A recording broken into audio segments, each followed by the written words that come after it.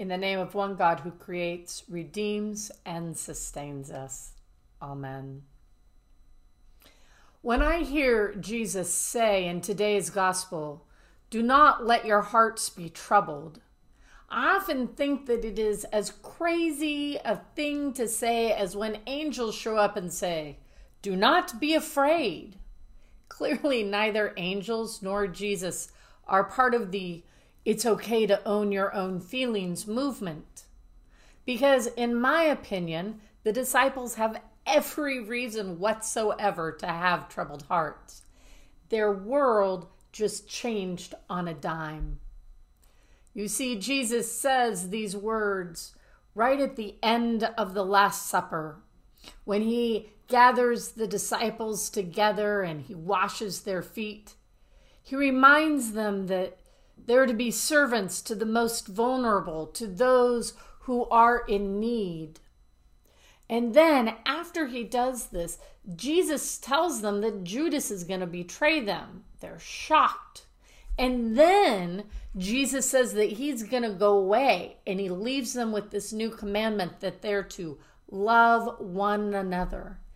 And then Peter, he turns to Peter and he says to Peter that Peter's going to deny him 3 times before dawn. In short, in a very little amount of time, the disciples have just had their whole world turned upside down. Jesus is not going to be the triumphal Messiah they were expecting. Instead, he says he's leaving them. Of course, their hearts are troubled. I get it.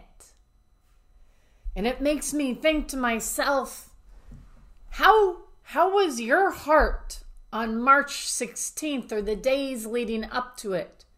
The day that our world in California changed on a dime when our governor put executive orders in place for us to stay at home.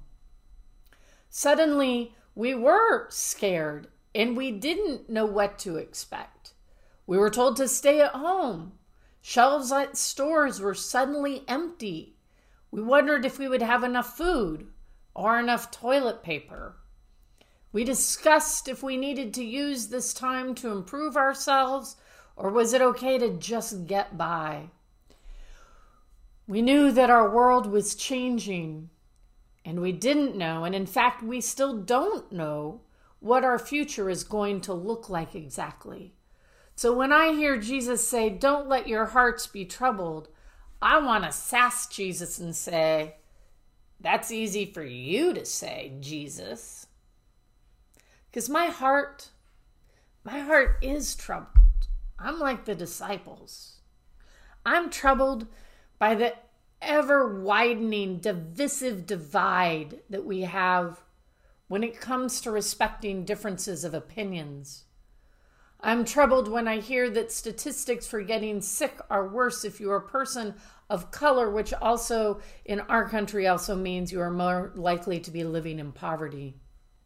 I'm troubled to know that continuing an education online is far more difficult and challenging for those in the lower rungs of socioeconomic areas, the very people we expect to pick themselves up out of poverty, but yet they can't have the tools to do so. I'm troubled by over 33 million Americans who have filed for unemployment. I'm troubled by the inability of our national government to work with state governments. I'm troubled to know that churches will be forever changed when this is over, and we don't yet know what our future will look like. And while all of this is troubling, here is Jesus looking me straight in the eye in today's scripture saying, "Don't let your hearts be troubled." Jesus isn't giving his disciples, or us for that matter, a there, it will be all right type of comment, though. That's not what Jesus is saying. Rather, Jesus is assuring his disciples. He's encouraging them and teaching them in spite of their troubled hearts. Jesus tells the disciples there are many places where he is going, and he is going to prepare a place for them. What Jesus is saying is that even though he's physically leaving, he will continue to be with them. Jesus will still be present with them, just in a new way, in a different way. The disciples and us will not be left alone. Jesus prepares a place because Jesus remains in relationship. The disciples, Thomas, they question where Jesus is going. And Jesus says to them, I am the way and the truth and the life. No one comes to the Father except through me. In short, Jesus is saying that he will abide with them. He will not abandon the disciples. He will not abandon his followers. He will not abandon us. Jesus, in saying that he is the way and the truth and the life, is reminding the disciples that they already know all of this. They have already been following the way of Jesus. They have already been living into the truth of Jesus. And they have been living their lives in the pattern of the life of Jesus. Jesus is not, in fact, I don't think Jesus would ever tell the disciples that it's all going to be all right. Rather, Jesus reminds the disciples that they already have the wisdom, they already have the knowledge, the learning, and the skills for what lies ahead. And on top of that, perhaps most important of all, Jesus will be abiding with them and present with them every step of the way. So yes, our hearts are troubled right now. Following Jesus, believing in the risen Christ won't make all of our troubles instantaneously go away. Rather, like Jesus' words to the disciples, though, Jesus' truth and way in life points us in the right direction. Jesus' words to the disciples are the same as his words to us today. First, remember that we are always in relationship with Jesus. Jesus abides in us this very day as much as he did with the disciples in the time after his death. And just like the disciples, Jesus has given us the teachings we need to forge ahead with our troubled hearts. We too are to remain in relationship with one another.